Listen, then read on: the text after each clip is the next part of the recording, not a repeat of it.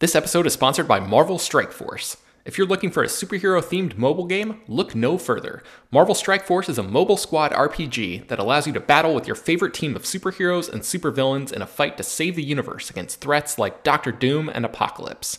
Your goal is to power up your favorite characters to complete missions, unlock gear and other resources, and beat other players in PvP modes like Alliance War and Real-Time Arena.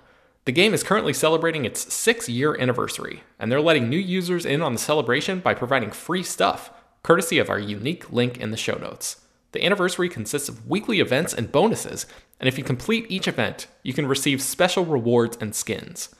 Make sure to log in each day and each week to take advantage of all of the new characters that are being released specifically for this event. This will be Marvel Strike Force's most generous event to date, so don't miss out. We've received a unique promo code, so new users can follow our link in the description and use the promo code MAXPOOL. That's MAXPOOL. Thanks to Marvel Strike Force for sponsoring this episode. This show is sponsored by BetterHelp. If you had an extra hour in your day, what's the first thing you would do? Get outside more? Check in on that friend you've been meaning to catch up with? Maybe learn how to play an instrument? I know I've thought about what I would do with more time in my day, and many people daydream about what they might do in that scenario. The best way to squeeze that special thing into your actual schedule is to know what's important to you and take whatever reasonable steps you can to make those things more of a priority. Therapy can help you find what matters to you, so you can do more of it. Therapy is not just for people who've experienced major traumas. It's helpful for learning positive coping skills, how to set boundaries, and it empowers you to be the best version of yourself. If you're thinking about giving therapy a try, check out BetterHelp. It's fully online and designed to be convenient, flexible, and suited to your schedule. Just fill out a quick questionnaire that will match you up with a licensed therapist, and you can switch therapists at any time for no additional charge. Learn to make time for what makes you happy with BetterHelp. Visit betterhelp.com/filmdaily today to get 10% off your first month. That's BetterHelp, HELP.com/filmdaily. Hello everyone, and welcome to Slash Film Daily for Thursday, February 23rd, 2023. On today's episode of the show, we are going to gather around the virtual water cooler and talk about what we've been up to. My name is Ben Pearson. I'm an editor at slashfilm.com, and I'm joined on today's episode by Slash Film editor and chief film critic, Chris Evangelista. Hello. Chris, what have you been doing recently? Oh boy, I just released a new episode of 21st Century Spielberg. It's the first episode. I did a bonus episode, but this is the first new episode since last year when I did an episode on West Side Story. I'm all caught up now. This new episode is all about The Fabelmans, which is of course his latest movie. Yes, it's great. I listened to this, and yeah, as always, these podcast episodes rule. There's a full article version if you hate listening to audio, but for some reason you're listening to this and you'd rather read it, you can go to slashfilm.com and read that. But yes, I encourage everybody to check it out. There's some great insights about Spielberg's own life in there and that movie, which is very, very good, and such a shame that it is not like a bigger deal right now. I feel like this is definitely going to be one of those movies that like several years from now, people are going to look back and be like, man, we really undervalued that at the time. So seriously. Yeah. So, I say this all the time, but those podcasts are a lot of work. So please go listen to it or else it's all for nothing. It takes me like weeks to put them together because I do it's not just like, like we're doing right now where we're just sort of like off the cuff and riffing. It's, it takes a lot of research and writing. So please make my time valuable, listeners. Yes, give Chris validation through download numbers, please. Yes, please.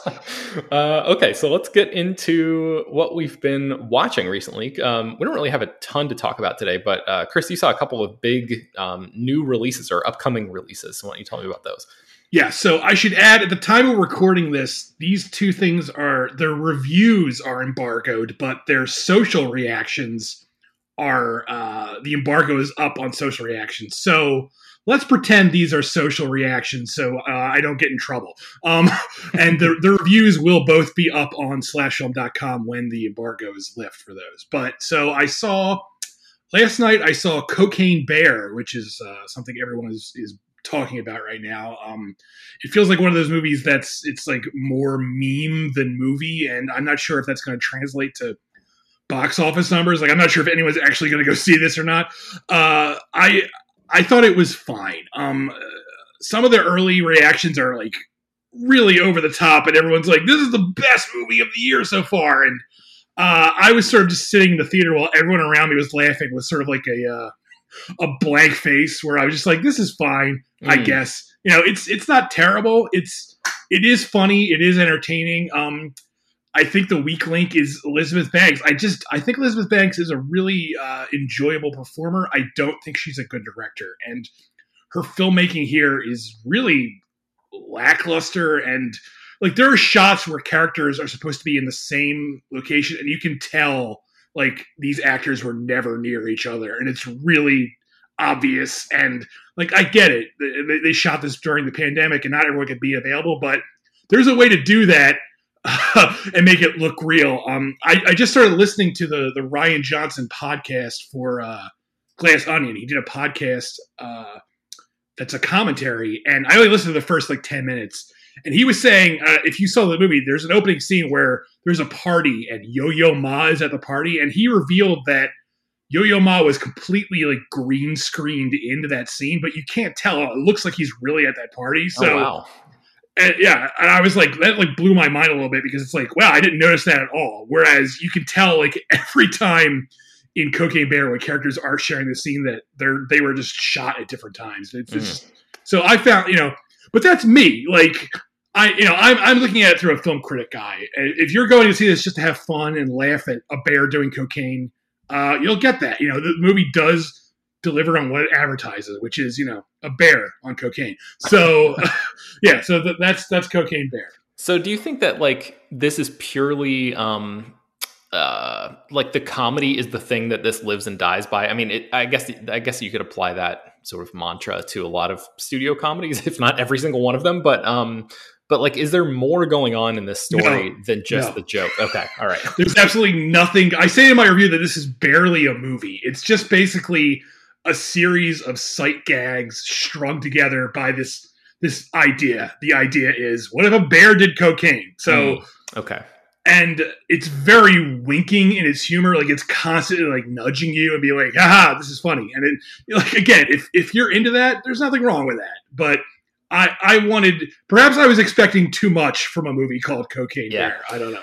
Yeah, it definitely sounds like, have a drink with your friends beforehand and maybe get in a big group and it'll be, better than just like sitting silently at the screen, stone face the whole time. So, okay. All right. So that's Cocaine Bear. It comes out, I think, tonight are the first official screenings of it. Yeah, this weekend. All right, and then what else have you seen recently? I saw Creed 3. I'm so curious what you think about this, because we haven't talked about this before. So yeah, this is the third entry in the series. I loved Creed 1. I thought Creed 1 was great, actually. It was like a phenomenal movie. I thought Creed 2 was okay. And this one is sort of like split in the middle. I like this better than Creed 2. It's nowhere near as good as Creed 1.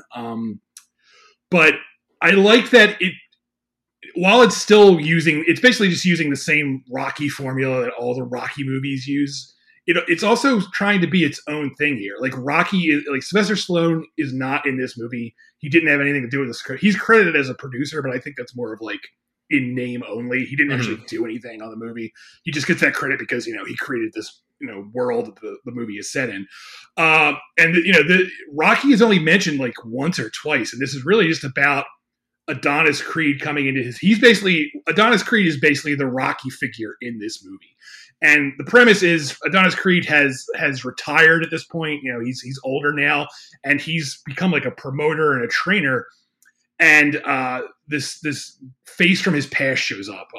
This guy he was friends with when he was a child, and the guy is played by Jonathan Majors. And it's almost becoming like a cliche at this point, but man, is Jonathan Majors good in this. And Jonathan Majors has really become one of those actors where he's just like, he's great in everything. Like, even if the project isn't amazing, he is always like giving it his all, and he's really damn good here. And him and Michael B. Jordan have some great, like, the way they play off each other is really it's intense. There's this intensity to it. And my biggest fault with this is that it's a very predictable movie. Like, you know, even if you haven't seen the trailers, which kind of give everything away, you know exactly what's going to happen. You know that these two guys who are friends are going to end up fighting. You know that even though he's retired, Adonis is going to step back in the ring. Like, you can figure all this out from like the first frame. And that's kind of like, it's kind of like, well, I know exactly where this is going, and that kind of takes sort of the fun out of it.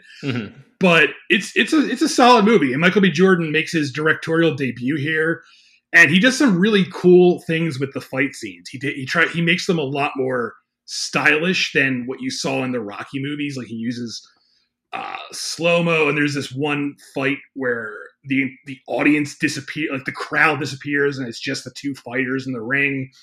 And you see, like, you know, the empty stadium, and I was like, oh, that's really neat. You know, I haven't really seen it before in one of these movies. So, So, you know, stuff like that really clicked with me. So yeah, it's good. It's not great. It's better than Creed 2. That's how I would sum things up.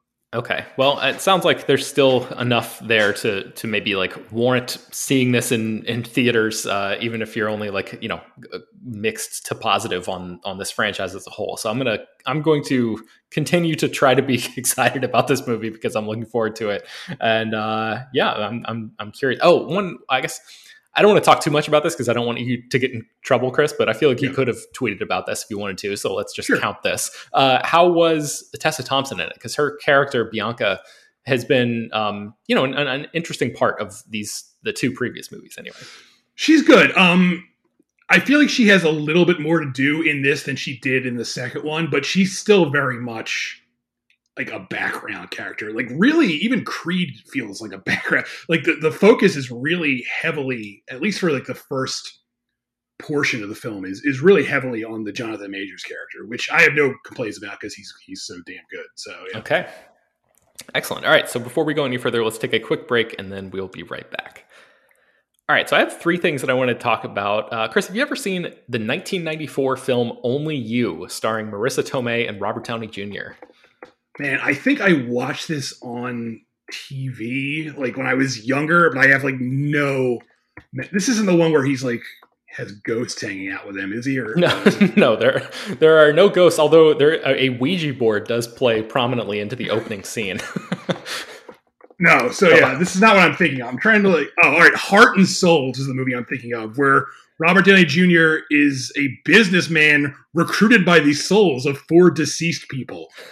For something. Okay. Right. So no, I did not see this. I saw the movie where Robert Downey Jr. hangs out with ghosts. So continue. I'm on board for that one. Okay, so Only You is a rom-com from '94, and it was directed by Norman Jewison, and it opens with a young Marissa Tomei. I mean, a character who's supposed to be her character. It's like an 11-year-old actress playing the character that she grows up into, and she uses a Ouija board to try to figure out the name of who her soulmate is going to be. And the Ouija board spells out the name Damon Bradley. So years, very specific Ouija board. Yeah.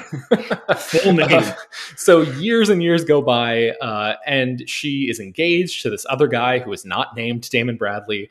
And a few days before her wedding, she learns that her fiance's classmate, whose name is Damon Bradley, is coming. He like calls to RSVP to the wedding or something. And she like happens to answer the phone, and she freaks out when he says what his name is. And she's trying to find him, and he says something about, I'm flying to Venice. So she drops her entire life and flies to Venice because she's convinced that this Ouija board gave her a prophecy, basically, when she was a kid.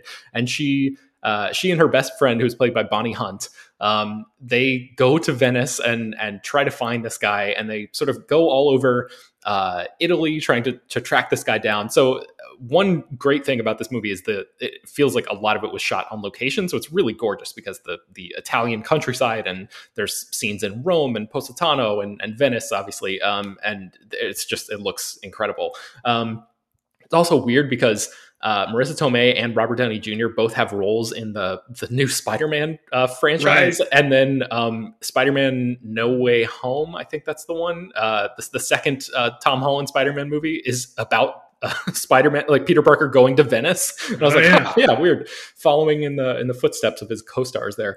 And then Downey plays a character named Damon Bradley who shows up, and then a romance tends to form from there, and she's about to get married. So like, what's going to happen? So there's some interesting twists and turns along the way. I won't reveal them here, but I wanted to shout out Billy Zane, who has a very, very, very small role in this movie, but he is at one point delivering like the himbo performance to end all himbo performances. It's like absolutely astounding. So just a quick shout out to Billy Zane, a guy who I feel like never gets the credit that he deserves, and didn't have the career that he deserved. But Billy Zane's gonna be fine, but he should have been he was the mega star. So yeah, yeah, exactly. Okay, so that's called Only You. That's streaming on Hulu right now if you want to check that out.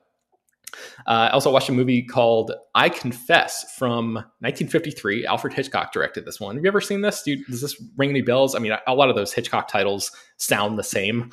No, this is a Hitchcock movie I have not seen. Okay, Montgomery Clift stars as a Catholic priest in Quebec City, I guess, is the name of the city where this takes place. And Anne Baxter is the female lead. And the premise of this is really interesting, as Hitchcock is sort of wont to do. The movie opens with a murder, and the murderer comes into a church and confesses his crime to this Catholic priest played by Montgomery Clift. But he can't say anything because he is, I guess, bound by, priest confessor confidentiality, yes, or whatever the official rule is, right? So then the cops, stumble across the body, and it turns out that the guy who committed the murder was dressed like a priest, and there were witnesses that say that they saw a priest leaving the scene of the crime. And there's a whole sort of subplot with the priest played by Montgomery Clift and a sort of rich woman in town, and their secret love affair and everything. And it turns out that, these characters knew each other in such a way where the priest actually had motive to commit this murder. So he gets arrested, and he just cannot say, hey, I didn't do this. This guy did it because he confessed. He's bound by this vow that he took. So it puts him in a really interesting sort of moral conundrum, I guess. And the idea of like somebody being arrested for a crime they didn't commit is something that appears over and over again in Hitchcock's work, and this definitely follows in that formula. But I'd never seen a movie quite like this with the using the what would you call it? The framework of the church and all of that in such an interesting way. So, yeah. And Anne Baxter is really terrific in this. I don't think I've seen her in anything else. But yeah, I confess, I watched that on Turner Classic Movies. If you want to check that out, it's great premise, really cool story, and yeah, very well done. And then the last thing I wanted to mention is a movie called Phantom Lady from 1944. This is on the Criterion channel right now, and it has another really great premise. So a guy walks into a bar. He's had, I guess, he has an estranged marriage. He's had a fight with his wife. He has 2 tickets to a show, and there's a woman in the bar. He offers her the tickets. He's like, I don't want to waste these, here, you take them. And she says, no, I don't have anybody to go with, whatever. And then he says, how about you go with me? Like, I really don't want to waste these tickets. And she agrees to go under the condition that they don't give each other any information about the other one at all. Like no names, no jobs, no nothing, right? So they go and have a nice time, and nothing romantic happens or anything like that. He drops her off at the end of the night at a different bar, and they never exchange information. They go their separate ways. When he goes home, his wife has been murdered. And wow. So the cops are like, well, you obviously did this. You're the husband, this whole situation. You've had a fight with your wife beforehand. You're clearly the murderer here. And he's like, no, I swear I was with this mystery woman, this phantom lady, if you will. And she can vouch for me. I was out, I spent the whole night with her. That I couldn't have possibly done this.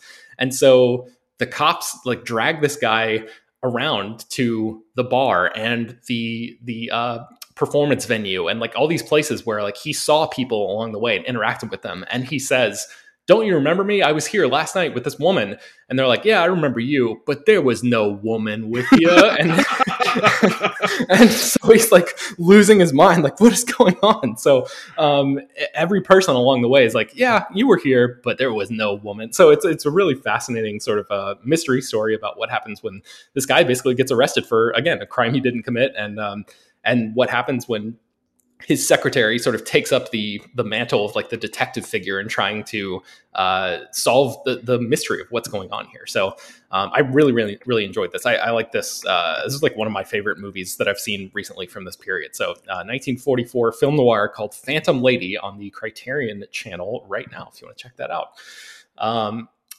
Chris, does that sound like something that's up your alley you'd be interested in? Yeah, I think I'm going to watch this now. That sounds... I love movies where it's like, you weren't here, and everyone's like, no, I was. I love that shit. Or it's like Jodie Foster in Flight Plan, or I'm so trying to think of other. There was a Harrison Ford one, right, where he's like in Europe with his wife. Is it Presumed Innocent, or I think it's called Frantic. Yes, Frantic. That's right. Yeah, where somebody just disappears and vanishes. Everyone's like, you're full of shit. He's like, no, I swear. Yes. So good stuff there, Phantom Lady. I haven't really been doing anything or eating or playing anything, unfortunately. So I guess that's going to be a relatively shorter episode of the podcast today. But I think that's going to do it for us. And then hopefully Peter will be back tomorrow with a more traditional news episode. So yes, you can find more about a lot of the stuff that we mentioned on today's show at slashfilm.com. We're going to have a bunch of Cocaine Bear coverage that's either up or going to be up probably very soon by the time you're listening to this. Obviously, next week, we're going to have a ton of Creed 3 stuff up on the site too. So, and posts dedicated to the entire Rocky franchise. So definitely stay tuned for that. Slash Film Daily is published every weekday, bringing the most exciting news from the world of movies and TV, as well as deeper dives into the great features you can find on slashfilm.com. You can subscribe to the show on Apple, Google, Overcast, Spotify, all the popular podcast apps. Please subscribe to our newsletter, which Chris writes. There's a link to that in the show notes. Send your feedback, questions, comments, concerns, and mailbag topics to us at peter@slashfilm.com. Make sure to leave your name and general geographic location in case we mention your email on the air. Don't forget to rate and review the show on Apple Podcasts or Spotify. Tell your friends, spread the word. Thank you so much for listening, and we will talk to you tomorrow.